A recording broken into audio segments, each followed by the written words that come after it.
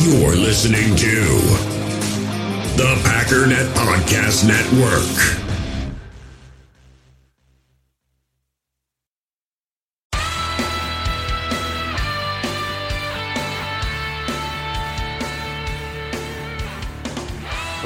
Ladies and gentlemen, welcome once again to the Packernet Podcast. I am your host and resident panelist, as always, Ryan Schlip. Check us out online, packernet.com. Find me on Twitter, pack_that.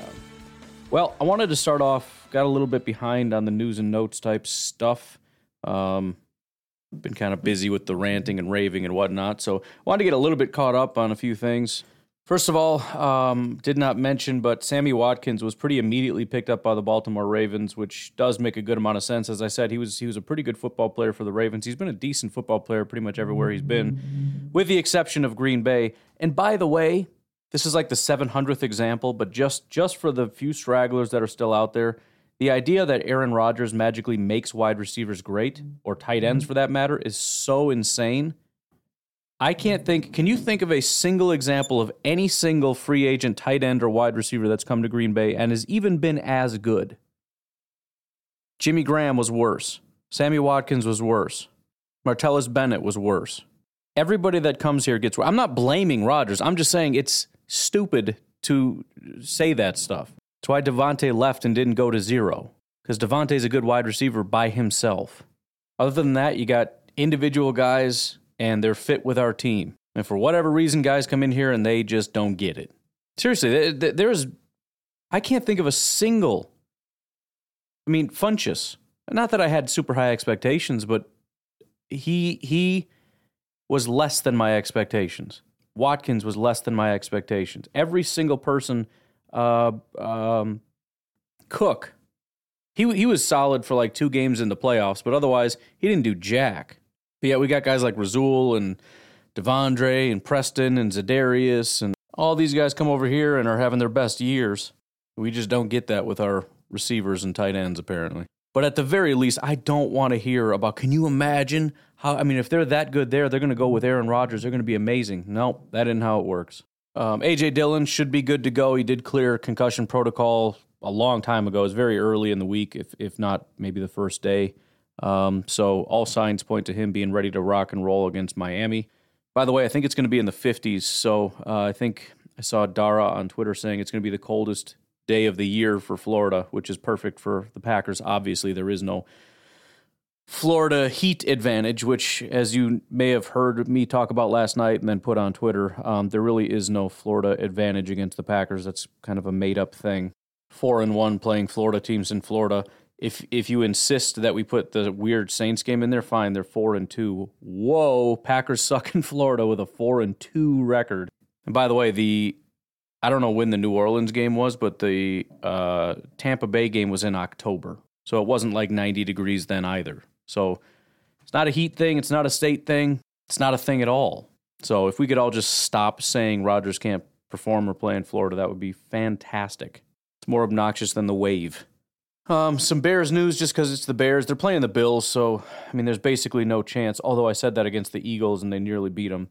But they've got some injury issues of their own. That Eagles game was pretty brutal. Everybody was getting banged up. Chase Claypool probably not going to be playing. Equanimeous did not practice. He had a concussion. Khalil Herbert is probably going to be back, which will work to their advantage as far as the run game, but running is what they're able to do. It's losing wide receivers when you already struggle to do that. Plus, Jack Sanborn, their linebacker that they're super excited about, that's been making some plays for their defense, kind of setting the tone for the defense. He was carted off last week, so I don't think he'll be playing. I don't actually know the status. So I don't expect the Bears to win. Not a lot of good news. I think the worst news is that it's Buffalo. And then looking at the Minnesota Vikings, again, nothing that happens with them really is going to impact us all that much, but it's still, the Vikings are still a rival. Garrett Bradbury is going to be out against the Giants. This is actually a pretty important game, though, not only because it's the Vikings, but because they're playing the Giants. So on one hand, it's like we need the Vikings to lose because it's the Vikings. However, we absolutely need the Vikings to win and beat the Giants if our playoff hopes are to stay alive. Now, there's still the Washington football team that can lose, I think, 2 out of 3, but I sure would hate to have one of our paths into the playoffs get eliminated due to the Vikings. So I guess it's win-win or lose-lose, however you want to look at it. But losing Garrett Bradbury, not the biggest blow in the world. He's a pretty terrible pass blocker at the very least, if nothing else. Another team that we need to lose for our playoff hopes or whatever is the Seattle Seahawks. Looks like they will be without Tyler Lockett. He's going to be out with a finger injury against the Chiefs, which, again, it's the Chiefs. So there's a lot of tough competition for the guys that we need to lose, or want to lose for that matter. There's also Marquise Goodwin is questionable. He has a wrist and ankle injury. And Noah Fant, the tight end, also questionable. Back-to-back did not DNP designations on the practices. So not looking good for Seattle. Washington's going up against the 49ers, which is obviously a pretty tough situation for them as well. They might potentially be missing safety Cameron Curl. He is questionable for Week 16's game against the 49ers. However, it looks like Chase Young and Antonio Gibson are going to be good to go in that game. Detroit, as far as I can tell, is all go, so no other news to report on the teams that matter. Hey, and 5 minutes ago, Elton Jenkins just signed his big old contract. I just got into an argument yesterday about how the Packers aren't going to be able to pay him. 4-year, $68 million contract. So it's a $17 million deal. It does go potentially a max value of $74 million, which is $6 million more. So what, 18 and a half? Should just use my calculator so I don't sound stupid. Boom, genius, 18 and a half. I'm real happy with that. Because you got to understand, this contract makes him the second highest paid guard in the NFL. I'm as you've heard me say, borderline stunned that he was willing to accept this contract. Because it sounds to me as though David Bakhtiari, or excuse me, I was just reading his contract, how much money he made.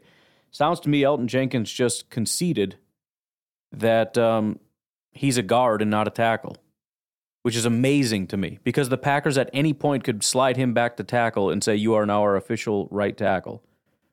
I mean, that could very easily happen. I know he struggled early on this season, but we've seen him play tackle at a really, really high level. So that's remarkable to me that he has accepted that. But not only that, it's not even the highest guard contract. I'm stunned. Quentin Nelson got $20 million per year. And we're talking about a contract worth 17. And the other guys are older guys. Joel Bitonio got 16 and Joe Thuney got 16. We're not talking young guys on their first big contracts here. And actually Scherf, another big free agent guy that went to the Jaguars, 16 and a half. But tackles are $20 million right now. Even at guard money, I am stunned he didn't get $20 million. Even if they can, okay, we're going to try to convince you that you're just a guard. Okay, fine. I'm just a guard. Quentin Nelson got 20. I want 21. At least 20 and a half. Because not only am I just the next big contract at guard, which is just kind of how it happens, even if you say I'm not Quentin Nelson, which at this point I think Elton might be better than Quentin Nelson. But even still, I am the next big contract. I am the next stud guard. I want the money. Beyond that, you know full well that if we have a problem at tackle, you're going to put me at tackle, and you know I'm going to tear it up over there. In fact, I know for a fact that there's a chance you're going to leave me at tackle, which is going to make me a pretty, I don't want to say low paid tackle, but you're getting a discount. But fine, you want me at guard, make me the highest paid guard. Give me $20.5 million per year. Otherwise, I'm a tackle, and I'm looking for closer to $24 million, which honestly, I'm kind of surprised that the gap is closed so much between tackles and guards, which is maybe what potentially made this deal a little bit. I mean, if we were talking about the difference between 20 and 14 or 25 and 16 or something, that makes a big difference. Anyways, very exciting news. Elton Jenkins is clearly playing at a really high level again. Kind of nerve-wracking. He was great last year, and then he got hurt. He came back this year and obviously struggled, but is right back on track and has had 3, 4, 5 weeks or so in a row of just looking real good. Consistently, pass blocking, run blocking, and I mean, it's just crucially important. I mean, offensive linemen are unbelievably important. I don't want to have to say it again, but running and passing is all that the offense does, and you can't do it without an offensive line. Having a guy like that can lead the way for Aaron Jones and A.J. Dillon and keep Aaron Rodgers upright, what in the world do you want more than that? No point in having a Christian Watson if Aaron Rodgers is on his back before Watson can even get 10 yards down the field. And so this is a pretty shocking contract. I would have said minimum is 21 if they can convince him that he's going to get a high guard contract, and upwards of probably closer to 24. And they got him for 17. And again, the upward potential of 18.5, but even that is low. I'm excited, man. This kind of blindsided. It was good timing for a lot of reasons. Number one, I'm just going through the news, and this is massive news. Number two, I just yesterday got into an argument with about 5 different Bears fans who are convinced, and I've said this on the podcast, I've said this 100 times, they are convinced that Elgton Jenkins will be a Chicago Bear. They have been telling themselves that forever. Every single time a Bears fan talks about free agency, they 100% will have Elgton Jenkins along their offensive line. And yesterday I got into, and the arguments were, first of all, the Packers have no money. The Packers don't have any money. How could they possibly pay him? And I know Packer fans think this too. Let me ask you this question. The Green Bay Packers offered Davante Adams $30 million. Do you know what the 2022 outlook was for the Packers salary cap? At this time last year, I found an article. I went and looked it up because I knew it was bad. At this time last year, there was an article, I think it was written by, who's the Packers cap guy? Not the actual cap guy, I mean the Twitter cap guy. Anyways, there was an article written, and the projection was $40 million in the hole. Negative $40 million. How in the world, when the time came, let's call it April or something, did we find the ability to offer, if it wasn't exactly 30, fine. What did he get? 28.5, and the Packers offered more, 28.6 million. Who cares what the number is? Where did that money come from? So the whole we don't have money thing is stupid. We will 100,000% pay guys like Elgton Jenkins every single time. This is never going to change. You know who else is going to get paid? Rashawn Gary is going to get paid, and he is going to get stupid paid. This idea that, well, we don't have any money, therefore we're just going to move on from our best player. Jair, he was supposed to be gone because we couldn't afford him. Elton's going to be gone because we can't afford him. Rashawn's going to be gone because you guys have to stop. The Packers will never, ever, ever, ever, ever do anything that puts them in a position where they suddenly don't have the money to pay their star rookies or guys on their rookie contracts. That's never, ever, ever, ever, ever, ever, ever, ever going to happen. Ever. Draft and develop. That's it. The other argument is, why would he want to stay in Green Bay? Which is hilarious coming from Bears fans. I don't know, man, but if he's going to force his way out, he sure as heck is not going to Chicago. But again, this is just biased Bears fans who assume that nobody would want to be in Green Bay. That's not true. Well, you have a mystery quarterback. No, we have Aaron Rodgers as our quarterback. Well, next year he won't be there. Well, you don't know that. He could be there next year. He could be there the year after that. But you know what? After that is Jordan Love, and I hate to tell you this, these guys like Jordan Love. They really do. Beyond that, I have some more bad news for you. People don't flee teams that don't play well. The Jets are going to give big contracts to young players, despite the fact that Zach freaking Wilson is their quarterback. The Panthers are going to pay guys. The Saints are going to pay guys. Tampa Bay is going to be able to pay guys, despite the fact that Tom Brady has fallen off and will be gone soon. And again, even if this wasn't the case and everybody fled to the 5 teams that have really good quarterbacks, the Bears are not on that list. But the best part about this is it really just goes back to confirming your overall worldview.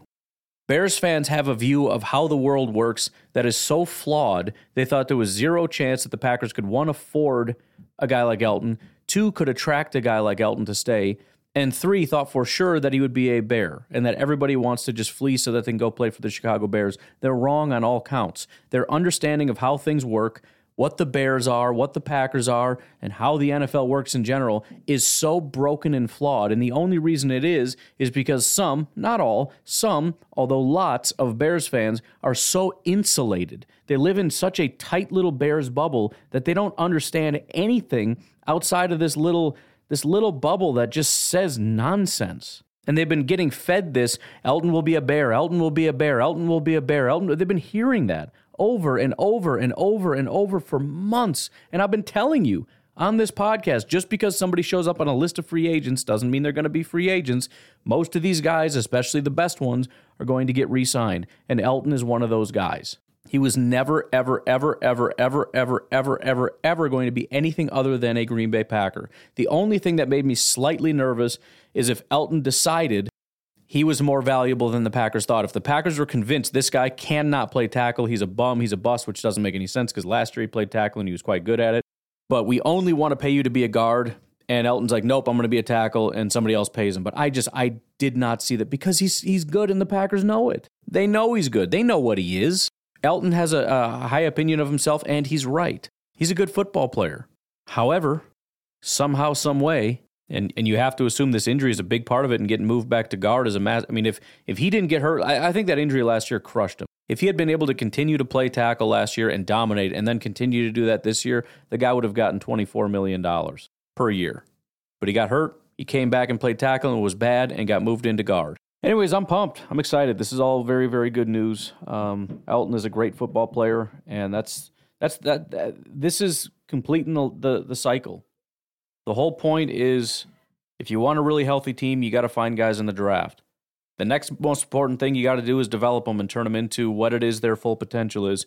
And then after that, you got to pay them so that they stick around. And they've completed that full cycle with Elton Jenkins. We got one. Boom. Done. Beautiful thing. Anyways, before we get to a break, I bookmarked some stuff on Twitter, just kind of rapid fire, just because I wanted to kind of touch on them. Again, Dara posting about the weather in Miami. Weather-wise, the Packers couldn't have gotten a better time to play in Miami. Forecast gives 50 degrees Fahrenheit, 10 degrees Celsius, which is hilarious that he feels the need to put that for all his European followers. That'll be quite literally the coldest day of the year in Florida. Next, Ari Mirov. Who is stomping upstairs? I swear. This is what it's like. You want to know what it's like to have kids? Just randomly stomping their feet above your head in the kitchen. Why? Because it's what I do. Marching in place. The first round of bids to purchase the Washington Commanders from Dan Snyder are due tomorrow. Per whoever of Forbes, Snyder has received bids well north of $7 billion. The Broncos sold for a record $4.6 billion. Washington will go for way more. We're talking nearly, well, not quite nearly double, but we're pushing double. And then it says, assuming Snyder sells it all. The only reason I want to bring this up is I am stunned at this Snyder guy. You are literally a criminal, and everybody's trying to push you out with threats of, we will send law enforcement your way, or we will give you $7.5 billion to just walk away. How bad does this guy want to own Washington Redskins Commanders football team? I mean, I really think it's just being a power-hungry, you can't do this to me, do you know who I am type of a person. Billionaire who refuses to be pushed around. But I'm sorry, when you start talking about getting the FBI and everybody else involved, and I actually did stuff wrong, and you're like, hey, nobody needs to know about this, just take a check for $7 billion for this crap franchise that you have run into the ground and refused to do anything good with. Take the money, and nobody needs to know. And he's like, no, I want the team, and bring all that heat. Go ahead and bring it. Are you out of your freaking mind? And they're still talking about he may not sell it. Dude, they're going to just take it from you. I mean, if this is a power thing, I'm sorry, but I'm pretty sure $7 billion is a pretty good amount of power. And the best part about it, we're talking liquidity, son. We're not talking about I'm already a billionaire, but it's all tied up in bricks and grass. I can't actually spend it. We're talking about lump sums of money. Talking about a freighter worth of cash. Take the money, you absolute idiot, and go away and vanish forever. People will forget about you in 18 seconds. I forget about you every time I hear a story about you within 4 seconds. Another story of a scandal pops up. It's like, oh, what an idiot. And then I forget because you own the Washington Commanders and nobody cares about you. Why are you taking all this heat? Nobody wants to pursue you. Nobody cares. They want you to go away. So go away. They're trying to muscle you out. And it's going to work because you actually did do this stuff because you're a scumbag. Take the money and go away. Just staggering to me. I got tagged in something that's via, who sent me this? Craig. We'll call him Craig.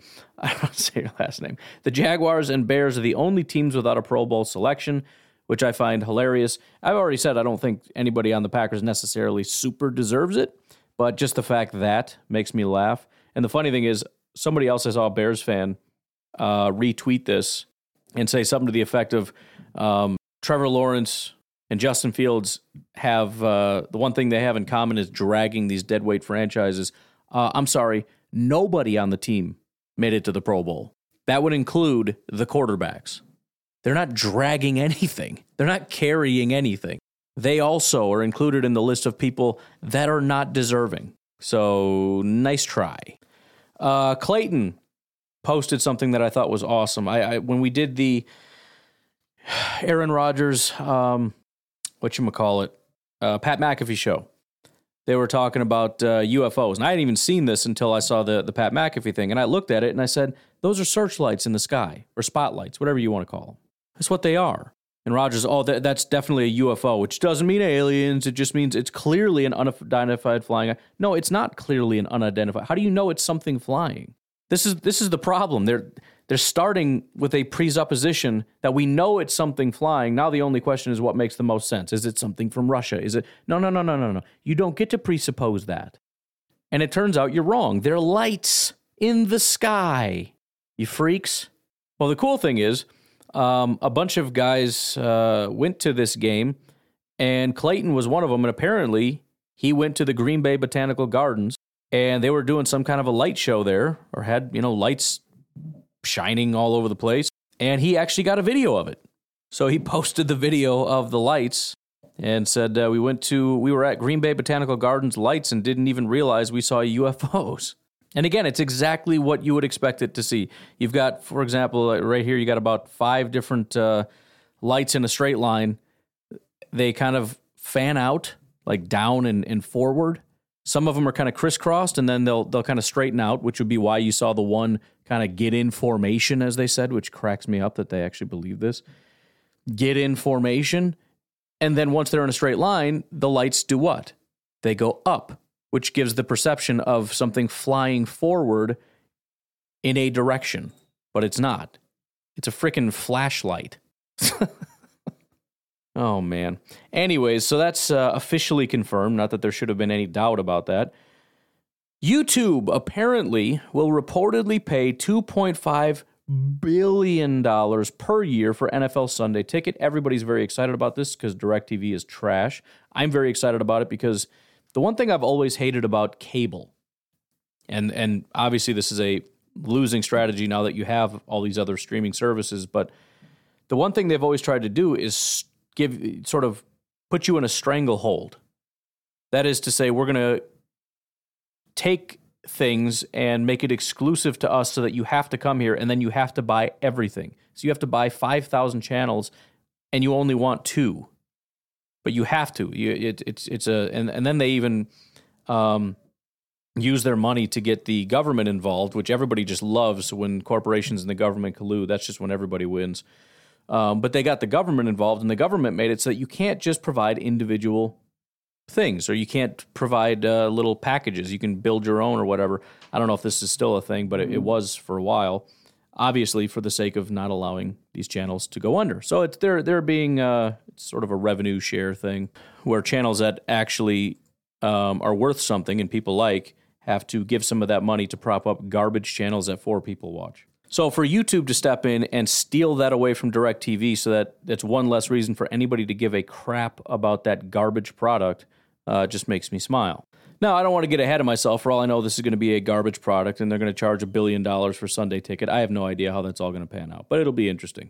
And I'm just glad that DirecTV lost it because I don't like them. I don't like these cable companies. I never really have. I think they're trash, and I think they offer a garbage product and force you to pay for it because you have no other options. Which, again, we do now. I can go a lot of different places and see things. I saw this a while ago. Will Levis. He is a quarterback, and as I said, I've started looking at some of the quarterbacks from this class. I don't necessarily like any of them, but the one guy I really did kind of like was Will Levis. He kind of did the things that I was upset Rodgers didn't do, but then when I looked into it, the inaccuracy was a really big problem. That's what made me really nervous, and so I thought, I don't think I want to invest an early pick in any of these guys. But then I kind of had a thought. And that thought was I should go and look and see how big of an emphasis I should put on accuracy. Because it seems intuitive that you should, but I don't know that I should necessarily. And I started looking at some stuff. First of all, as I've mentioned already, Pat Mahomes is not a very accurate quarterback and never really has been in the pros. Nobody cares. Nobody cares, right? You say, well, how could you say that? We've seen the across-the-body stuff, no look. Right, he can make miraculous throws, but I'm talking about on a throw-to-throw basis, what percentage of his throws are going to be accurate throws? It's a lower percentage than most quarterbacks. And so anyways, I looked at it, and it's tough because there's a billion quarterbacks, but first of all, Will Levis, in terms of catchable passes, is actually ranked 38th, which is not terrible because there's a billion. I mean, this is out of 163 quarterbacks. 38th is not that bad. But then I thought, he compares a lot to Josh Allen. How was Josh Allen's accuracy in Wyoming? Do you know where he ranked? 120th out of 166 quarterbacks in terms of his catchable passes. 78.3% of his passes were catchable. Looking at on target, he was 126th. 76% of his passes were on target. Josh Allen was a big quarterback with a big arm that was not very accurate at all. Pat Mahomes was a little bit more. He's 35th, which is pretty in line with where Will Levis is. But, for example, Baker Mayfield was the most accurate in terms of catchable passes, by far. Luke Falk was 5th. Mitch Trubisky was 6th. Sam Darnold was 8th. I'm skipping a bunch of guys. I mean, Chad Kelly, who I think went I think he was Mr. Irrelevant in the 7th round or something. Trace McSorley was 14th. So I can't help but think when you're talking quarterbacks, when you're looking at the top of the top, how many of them were big question marks or had some pretty big red flags? It seems to me when you look at Josh Allen, when you look at Pat Mahomes, even Aaron Rodgers, who slid down the draft board, when you look at even Lamar Jackson, what do they all have in common? High risk, high reward. How many of the safe quarterbacks pan out, like Mac Jones? Or, I don't know, Jared Goff or Kenny Pickett, Sam Darnold, Daniel Jones. That's not to say high risk, high reward is always the guys that are going to win. You're probably more often going to lose with the high risk quarterbacks. But how many times do you pick the safe quarterback and end up with an elite quarterback?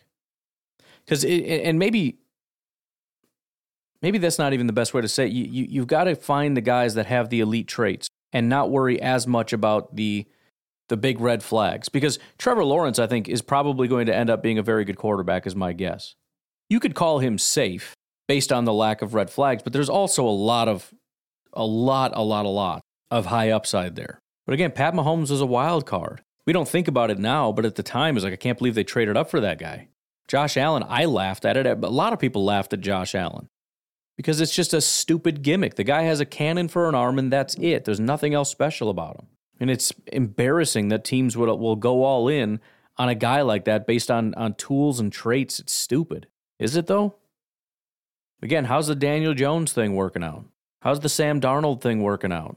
Just find the really good stand in the pocket, accurate passer. Seems to me to be a really good strategy. If you can find a guy that can stand comfortably in the pocket, make good reads, and throw really accurate passes, that's the guy you want 10 times out of 10.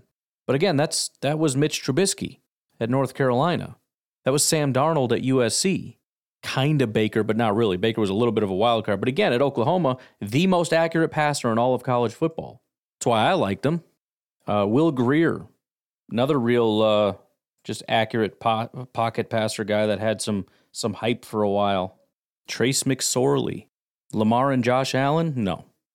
You look at the next year, again, Will Grier, Kyler Murray, Gardner Minshew, Dwayne Haskins. These are the guys. Jarrett Stidham, wildly accurate. Now, again, Kyler Murray's got the runaround ability and all that kind of stuff. So maybe you're going a little upside with that.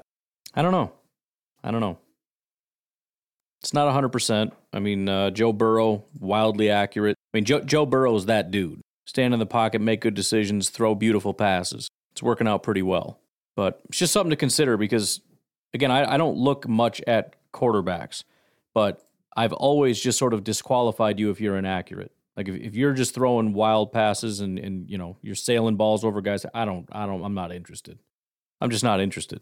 But A lot of the top guys are guys that just have unique skills that you can't find anywhere else. You know, Pat Mahomes and Josh Allen are very different in terms of what make them elite, but they both have that attribute of you're not going to find a guy that can do this kind of stuff. The question is, can you fix the broken stuff? Kind of goes back to the old scouting adage about don't tell me what they can't do, tell me what they can do. People that scout with that ability are going to look at guys like Will Levis and say, this guy is a star. Whereas I'm going to look at Will Levis and go, I don't know, he looks like he kind of sucks. Because I'm looking at the bad. Teams look at the good and they say, we can fix the bad. So just a thought, because, again, they showed this video of him throwing a 50-yard pass, basically with his feet planted. He did rotate his feet a little bit, but I don't know. I saw it and I scoffed, and then I thought, maybe I should look into it. And at the very least, there is not just a general easy way to determine things like, well, if he's inaccurate, he's going to suck in the pros. Not really the case. And again, Josh Allen was terrible with accuracy. I think Will Levis and Josh Allen are very similar. That isn't to say Will Levis is going to be Josh Allen, but it does make me wonder about him. So now I'm going to go back and watch the quarterbacks again just to kind of see some stuff. And I wonder how much that would apply to other positions as well. Like, for example, Christian Watson. There's no question there's a lot of fears there. There's also no question what the upside is. And the Packers in particular, we know their affinity for finding high upside athletic players. Guys like Jair, guys like Rashawn. Rashawn had a million question marks about what he wasn't able to do. There's a list a lot. This is why everybody hates the Packers drafts. Find guys with high potential that just are not really getting it done in college. But they've got tools. Jair, Stokes, Devontae Wyatt.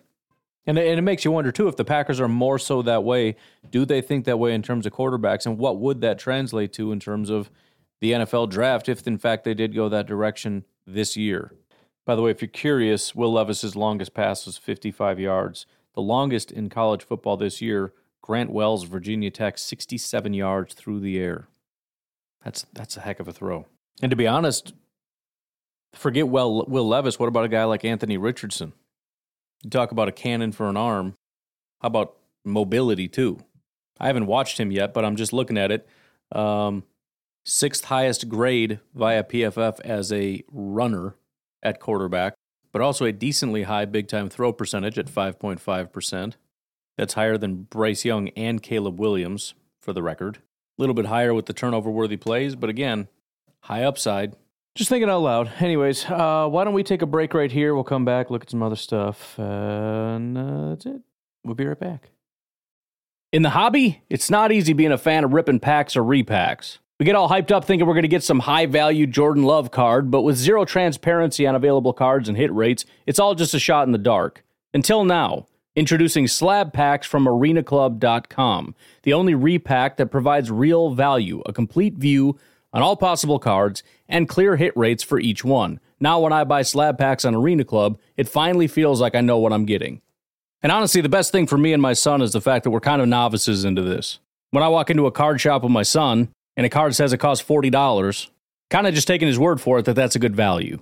So I appreciate the transparency on grading, as well as just getting excited about seeing what you could potentially get.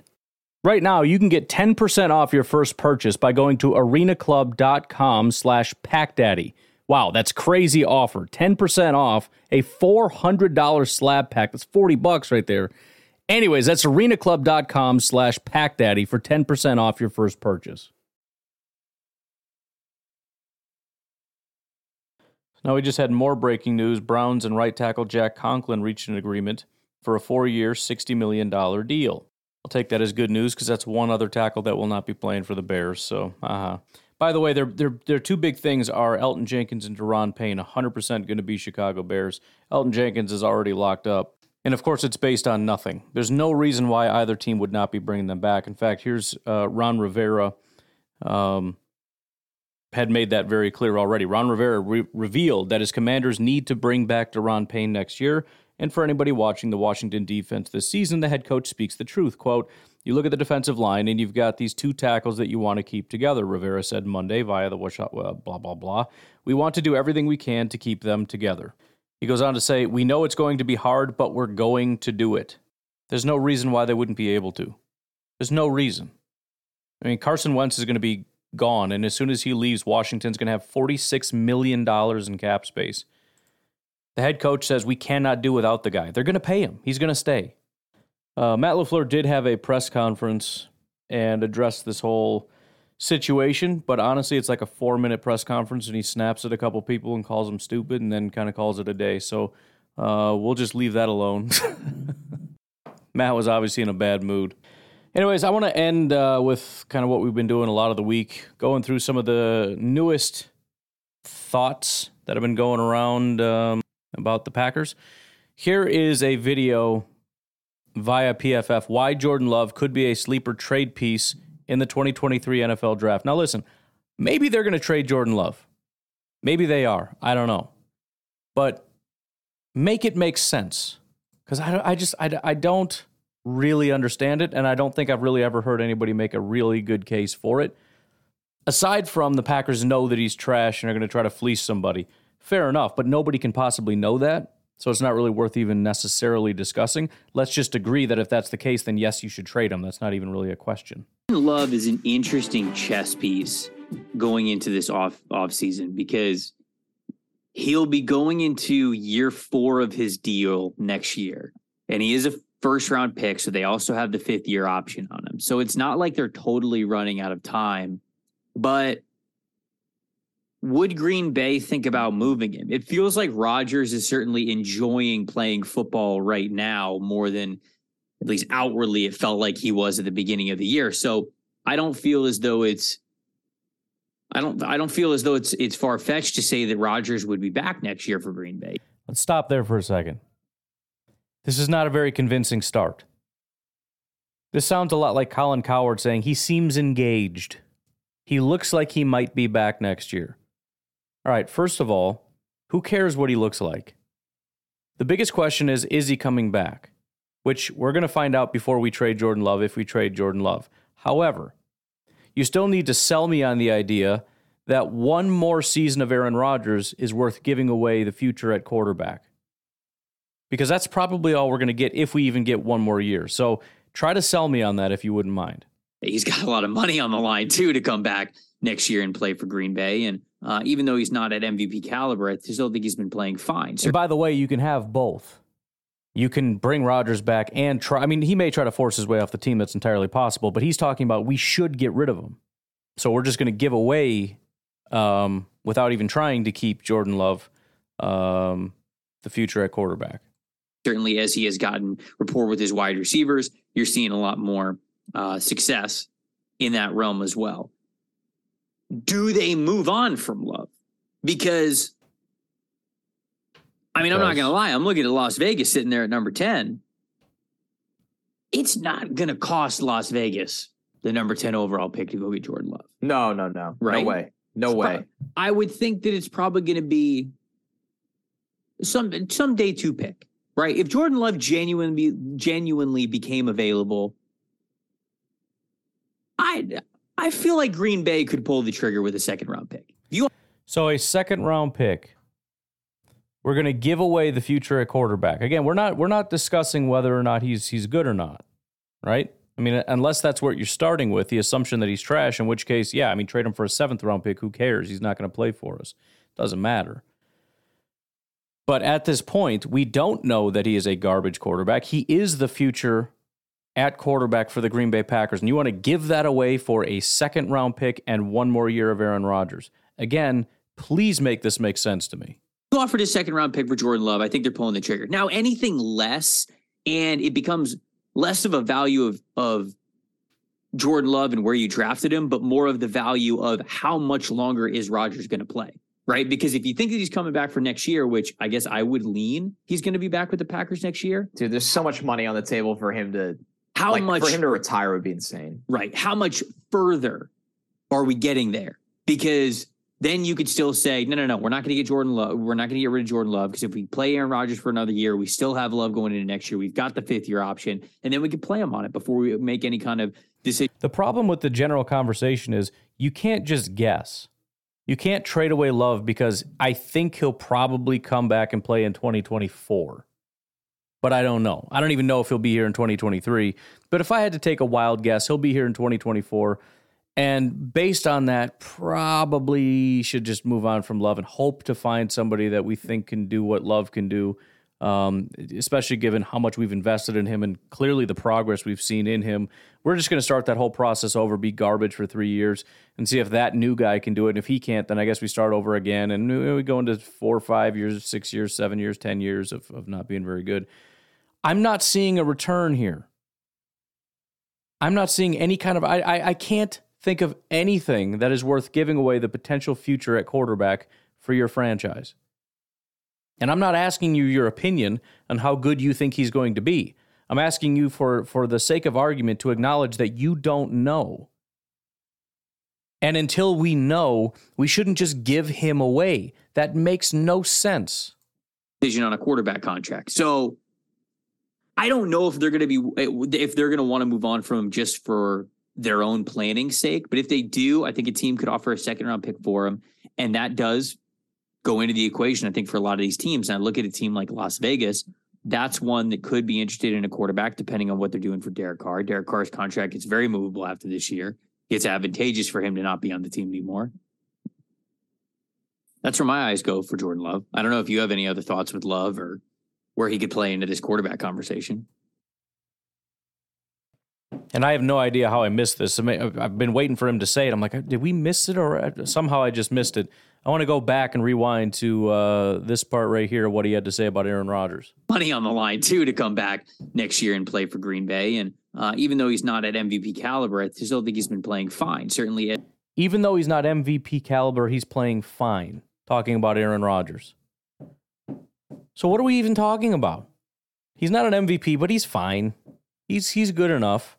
So one more year of fine, and we should trade away the next 10, 15 years of maybe fine for a 2nd-round pick that we can do what with? Draft a tight end that has like a 30% chance of not sucking? What's the plan here? I'm sorry, this to me is just complete stupidity. I don't get it. Why would we trade Jordan Love? Why would you do that? We may not have a choice if we 100% commit to Rodgers and Rodgers decides to come back and Jordan Love says, I will not come back here again, in which case we have completely screwed the pooch and better pray to all the gods of football that Jordan Love wasn't actually a very good quarterback and we just let him out the door because, I don't know, 2nd-round pick or something stupid. One more year of play from Rodgers and another year of missed playoffs. Wow, what a great trade we made there. It honestly reminds me a lot of my thoughts on, for example, playing more Devontae Wyatt. Well, what if Wyatt isn't very good? So what? So what? What do we lose compared to what we could potentially gain?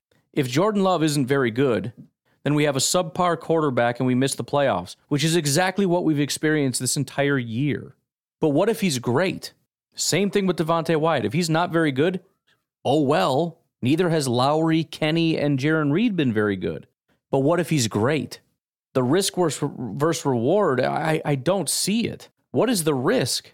What are we risking? Missing the playoffs? A bad season? That's what we have right now. We're not risking that. We already have that. You can't risk losing something you don't have. There is almost no risk. Well, what if he's worse? Okay, so what? So instead of 7 wins, we get 5 wins? Oh, gee. But compare that to the benefit. What is the benefit of keeping Rodgers? 1 year of Rodgers. What is the benefit of keeping Jordan Love if Jordan Love ends up being a good quarterback? There is nothing more valuable. Nothing on planet Earth. And we should just give them away because what? I don't get it. I mean, again, we may be forced into this situation where we just have to because we've committed to Rodgers and Rodgers says, I'm not leaving. And Jordan Love says, all right, I've waited long enough and I got to go. And now we just got to recoup as much as we can. Nothing we can do about that. And if the team genuinely doesn't think he has what it takes, then yeah, try to trade him. But if you don't know, I mean, there's nothing more valuable on this team than Jordan Love. If you had the opportunity to make anybody on this team a very good football player and you don't pick Jordan Love, I'm sorry, you're a dum-dum. Going from Favre to Rodgers to another MVP Hall of Fame quarterback, there is nothing more valuable than that.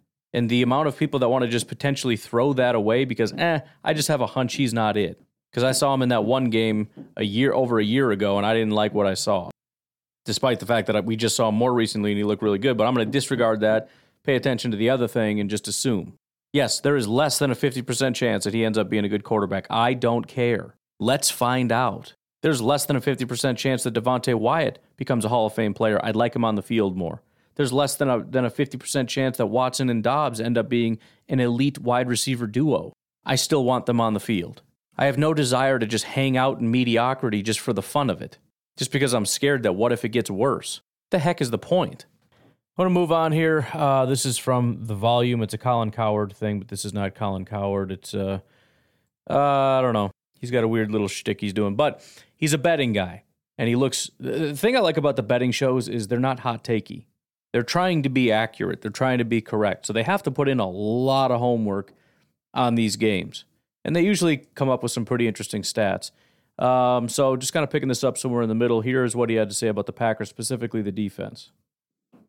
Looking at this Green Bay defense, say what you will, they're awful. They're giving up almost 4 touchdowns a game on the season. No, they're not, actually. They're not. They're giving up 22 a game, and Miami is giving up 24 a game. My guys, Packers shut out the Rams in the fourth quarter. Listen to this. Since week 8, the Packers have allowed only 20 points in the fourth quarter, including 4 shutouts. Let me remind you, since week 8, halfway through the season, the Packers have given up 20 fourth quarter points. Only Nick Bosa and the San Francisco 49ers have put up a lower number, 14. And remember, I've gone on and on the pod when we backed the Niners about how they've had 5 of 6 shutouts in the second half on this incredible run they're on, 7-win streak, Who's the second best closing defense in this stretch? The Green Bay Packers. Now, it's Christmas weekend. I'm hoping down in Pet Detective land, it's less than 50 degrees because Tua is 0-4 with a 71 passer rating when it gets baby back cold. All right? The weather is real. If there's any weather implications on Sunday, Christmas, you lean Green Bay. Skipping ahead a little bit, but continuing. He's going to ball out. Talking about Rodgers. And he's going to beat the Miami Dolphins. I'm telling you that right now. The Miami Dolphins, who don't want to run the football. It's one of 6 teams that cannot put up over 100 a game. And I'm here to tell you that Green Bay, behind Philly, has the second best pass defense in the NFL, giving up 185 per. So if they don't want to run it, they're going to have to go against the second best pass defense. This Green Bay Packers defense was top 10 last year in almost every statistical category. They shouldn't be this bad. I'm taking the Packers money line. I'm telling you right now to take the 3.5 because Green Bay's covered 3 of their last 4 as a dog. Dolphins are 0-3 in their last 3. And I know it's a week-to-week league, and they've had a tough draw. They had to play Buffalo. They had to play San Francisco. In San Francisco, it's been brutal. You looked awful against the Chargers. Anyways, so as far as that last point, there's a lot of good information there. As far as that last point, it is true. Green Bay Packers have given up the second least passing yards of any team in the entire NFL behind only the Eagles. You know why? Largely because they're the least passed against team. They're one of the most rushed against team in all of football. 27th in terms of rushing attempts. 29th in terms of rush yards. Now, net yards per attempt, that is to say, when they pass, how well do they pass? The Packers are 18th. So in terms of how good are they against the pass, not looking at just volume, they're 18th. But the point is, teams have been avoiding throwing against the Packers and have chosen to run, and what he's saying is Miami refuses to run the ball. They rank 31st in rushing attempts this season. I've talked about matchup. I've mentioned it before. There are certain teams, whether they're good or bad. Tennessee is not the best team in football, but that is a team I don't think we're going to beat, in 10 tries. I don't think we beat them twice. Not because they're good, but because of how we match up against them. We've got a Dolphins team here that is going to refuse to do what they need to do to beat the Packers, and that is run the ball. That's not to say they can't beat us through the air, But that is to say, the easiest path. This is another thing I've mentioned, is too often the Packers look like they're paddling uphill. They're doing things harder than it needs to be. Trying to beat the Packers by refusing to run the ball is not exactly the best strategy, especially when, as we looked at, you have a very good running back. Very good running back. Also, as much as I'd love to not play these clips for you, just take all the information and claim that I found it on my own, not going to do that. Did you know what he said about the Packers defense? This is what I said that's been shocking, is the assumption has always been the Packers defense is just straight up trash. Just across the board garbage. Fourth quarter defense, the Packers are ranked number 2. Since week 8, what did he say? 4 shutouts in the fourth quarter since week 8, which I think is 6 weeks. I don't know if it's since meaning week 9 and later or since meaning week 8 or later, but we've got the bye week mixed in. But that's a lot of shutouts. 20 points over that span. And look, the 40 points to the Eagles, that sucks. But outside of that, what no team has reached 30 this entire year. Not one has reached 30. The Dallas Cowboys got to 28, and that was the biggest point total. Honestly, if we do the thing where we kind of compare, what does the offense have to do to win? What does the defense have to do to win? It's starting to look a lot more like an offensive problem. Here's why I say that. Again, only reached 30 or more once. Do you know what the Packers' record is when a team scores 20 or more points? Let's say more than 19 points. They're 2-7, and both wins were overtime wins. We're talking New England Patriots, Dallas Cowboys. When the defense holds a team to less than 20, the Packers are 4-1. Similarly, do you know what our record is when the offense can't get to 24? 1-7. When we can score 24 points, not that hard to do, just 24 points, our record is 5-1. I'm not saying the defense has been great. And obviously there's an adjustment to be made because this year is weird. But to say that we have basically a perfect record when we can just get to 24 points, however, we couldn't do that for most of the season. Our loss against the Giants, 22. Washington, 21. Buffalo, we scored 17. Tennessee, we scored 17. The Jets, we scored 10. Detroit, we scored 9. Minnesota, we scored 7. We scored 24 against the Rams, we won. We scored 27 against the Bears, we won. 27 against the Patriots, we won. 28 against the Bears, we won. 31 against Dallas, we won. The only loss came against Philadelphia. And again, that was the only game in which the defense gave up a bunch of points, which was 40. And if you think about it, it shouldn't be that surprising considering now that the offense is starting to pick it up, even though we believe that the defense is getting worse, the offense is picking it up and suddenly we're winning. So have we been held back by a bad defense or by a bad offense? Which one has been holding us back? I mean, really, that it is quite impressive, the fact that only one team has reached the Philadelphia Eagles. Really good defense. Gave up 35 to Detroit, 33 to the Packers, 32 to the Commanders. They've done it 3 times. And by the way, it's really hard to keep teams from scoring when your offense keeps going 3 and out. I'll throw that out there. I'm not looking to give them a complete pass because we've all seen what they've been able to do, and it's not good enough. But I also think we're really putting way too much on the defense and maybe not enough on the offense. But again, the good news is, if the bar really is 24 points, do we think the Packers can't hit that? The new and improved Packers offense can't hit 24 points? And by the way, that's not a bad number for Miami either. If you look at Miami's defense, the team is undefeated when you don't hit 20 points. 7 against the Patriots, 10 against the Steelers, 15 against the Texans, 17 for the Browns, 19 Bills. They won all those games. When teams have scored more than 20 points, they're 3-6. It's obviously harder to do for Minnesota, who's after that, because Minnesota has hardly lost any games. But 24, again, is sort of that benchmark.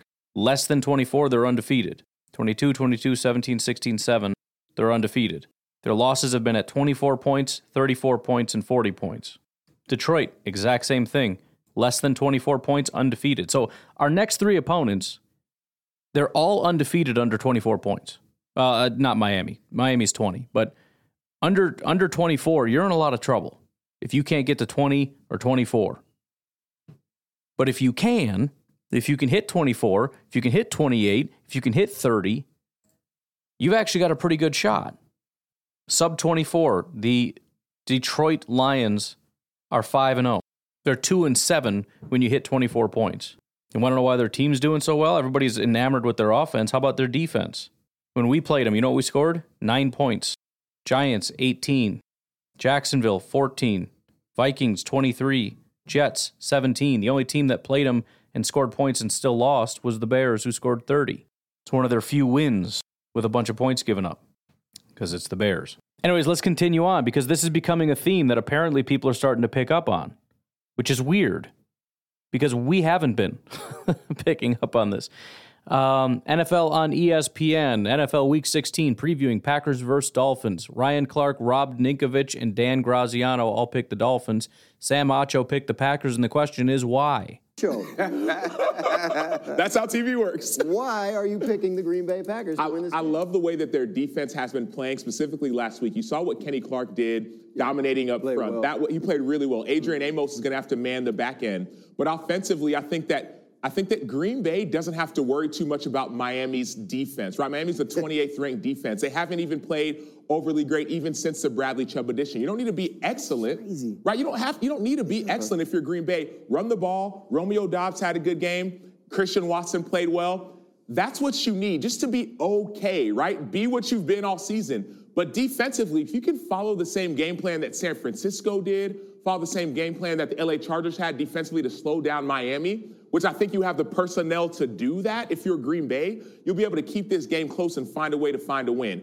Miami's lost 3 in a row. Yeah. I think sometimes, I get it, they play difficult teams, but sometimes winning and losing in football is contagious. Green Bay has won the last 2 against subpar teams. I think you carry that momentum into this game and find a way to win in Miami. Look at this. The Miami has the top 3 passing offense in the league this year. Packers second in passing defense, allowing nearly 100 fewer yards per game than what Miami produces. Miami has lost 3 in a row.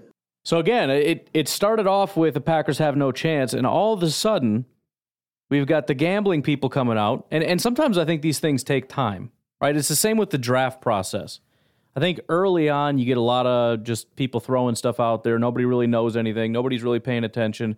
Then you get the draft people that are super into it. It's probably less so now because there's so many draft people, and then that starts to change people's opinion on things. And then you get the GMs and the teams who start throwing out their opinions, and then the draft experts pretend that it was their opinion, even though they just overheard somebody else say it, and that trickles down to the fans, and then it's everybody's opinion.